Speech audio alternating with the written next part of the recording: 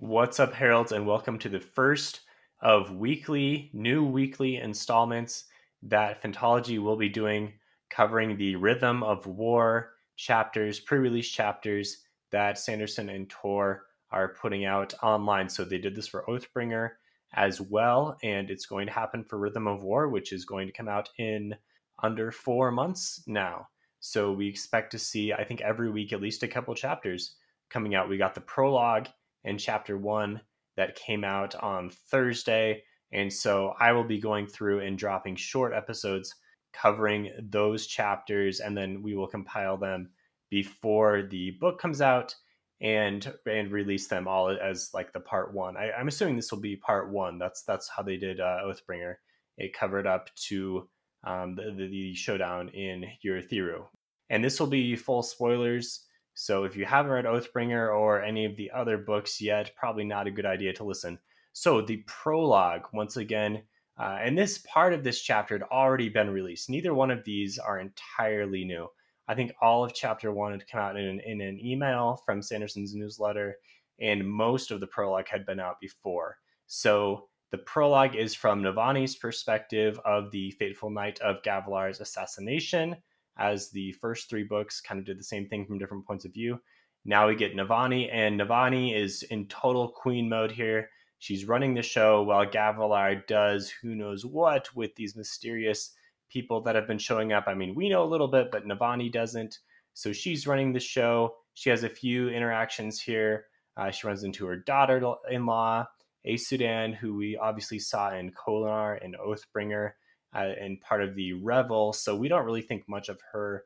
And this view of her in the prologue does not do anything to help our opinion of her, because she's just very conceited and doesn't seem to care for this big time Ardent who Navani is super fascinated with, but isn't able to speak with because of all the duties she is trying to cover. So after talking to Aesudan and kind of exploring around the palace, talking about what her duties are, etc., she goes to talk to Gavilar, and this is the majority of the chapter, the majority of the interesting stuff. So first of all, Gavilar is a total jerk. I mean, we were getting hints that maybe he wasn't the greatest guy in the previous books, but this really cements that he's a total jerk to her. She says that this has been getting worse recently, and he's not necessarily always this man, but he belittles her and threatens her, and this is just a real bad look for Gavilar. So previously we had been like, oh no, Gavilar died, the king. That was kind of what we had been led to believe in the first couple books at least. But now I'm thinking, like, who cares? This guy's a jerk. I mean, it's interesting that he's discovering more of the Cosmere here and getting into some pretty deep stuff, but don't care for him, especially the way he treats Navani, who's awesome. So we do kind of wonder a few things here. He's talking with some heralds. These are obviously heralds. Nail is mentioned specifically. He's got the scar. This is 100% Nail. We think the other guy is a shorter guy. We think he is Kalek, and they mention that there's another one like them around, and so this is probably Shalash, who we know has been like defacing paintings and takes her statue. So there's at least 3. I mean, Yezerin is there as well as a beggar. So I wonder if by the time we get all the information, maybe like all 9 of them were there at this party. They talk about a box traveling back and forth from Braze. This is interesting. We don't really know what this means, but they're obviously pretty far along with their world hopping, and obviously the heralds know about this, but Gavilar is very heavily involved here with the heralds. Interesting. I mean, these are heralds of the Almighty, and they have kind of taken Gavilar in as one of them. Question, is he a Knights Radiant? Because for a second there is a scene where he kind of looks towards nothing, I guess, and Navani doesn't know what he's talking or doesn't know what he's doing, and then he snaps back to her. So is he seeing a spren? Is this mean that he has bonded a spren? Could it be like a void spren? Because we think that Gavilar is totally evil, but he's also working with heralds. So interesting here. He's got all of these different spears filled with like alternate light. This is probably void light. I don't think these are spears holding the unmade. They would have to be bigger or maybe a little more distinctive. and we know he gives one to Zeth, and we know he gives one to Ashani, and then by the time he's killed, he has none left, and so they've been taken from him at some point because he had a lot in the pouch originally. So what happened to the rest of the spheres? We don't know. I guess maybe we'll find out. We also get some rumors that Navani has been saying some things that have caused rumors, and this probably references Dalinar. Dalinar's a total wreck at the time, but Navani loves him, and Gavilar and Navani kind of talk about this a little bit. Gavilar insults her about this, and I think it's interesting that she just still loves him even though he's a total wreck and a drunk. But is she trying to help him get out of this? Not super clear. I mean, she does later on, but back in the day, I want more here. And then by the end, when Gavilar is killed, we see Navani totally in charge, being a boss, being the queen. We like this. It seems like she is going to hold Kholinar together at least a little bit until we get to present day action. So that's my take on the prologue. Rolling into chapter 1, which I'd read before from Brandon's newsletter, but reading it again just today.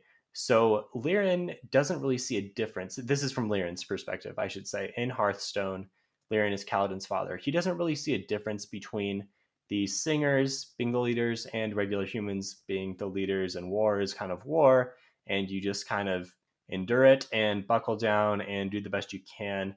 And this is an interesting mindset, very different than the mindset of the Knights Radiant heroes that we've been seeing. And it makes sense, but at the same time, it's kind of like, Lirin, you're kind of a coward, man, a little bit. And that's what Kaladin struggles with his father. And I see what he's saying, but at the same time, it would be nice to see him fight back a little more, but he's also just a regular guy, and he's doing his best as a surgeon, trying to keep people safe. So admirable. I think maybe this behavior should be attracting some type of spren. Maybe we'll see that in the future, but no hints of that at all yet. So this is a year after Oathbringer. War has ravaged the land. Kholinar has pretty much fallen, and so has the rest of Althkar. And now Herdaz, who has been, I guess, fighting for a while against the Singers, kind of against all odds, they have fallen as well. And now there are a bunch of refugees making their way into Althkar. And Lirin is treating this line of refugees. Amongst these refugees is a general from the Herdaz forces, and this guy's known as the Mink. Laurel, the daughter of the previous Bright Lord, who is now married to Roshone. This is the girl that young Cal, has had a crush on in the flashbacks of Way of Kings, and she's now grown up a bit. She seems to be a pretty admirable woman, although it bugs me that she doesn't call Kaladin when she talks to Lirin. She calls him your son. It's like, come on, Laurel. You know Kaladin. He's your friend. Call him Kaladin. And by the way, he's also a hero. So can he get some props from these guys? I don't really like the way Kaladin's being thought of here. So we get Kaladin at the end of the chapter, but not quite yet, because helps the Mink and his people try to get to safety a little bit. There's been drawings circulating of these undesirables, and so this is one of them. But before they get too far, they pause, and the current city lady, who is a Parshendi, now a singer, pauses as a Fused comes into the refugee camp.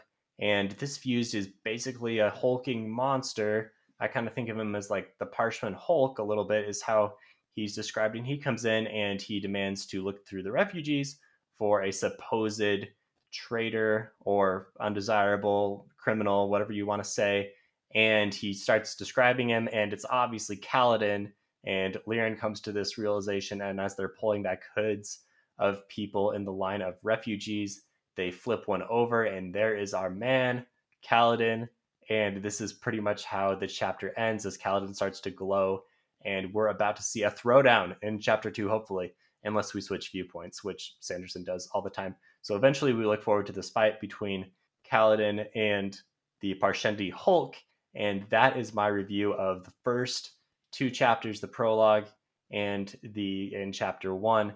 And I just have to say, I was way excited to read these. I mean, I've read the majority of this already, but it got me right back into the action. I'm really looking forward to future chapters and future weeks, and so excited for Rhythm of War to come out in November. So let me know what you guys thought of these chapters. Hopefully you enjoy these segments. They'll be shorter, but I think by the end we'll compile them into something that makes a little more sense in a longer review.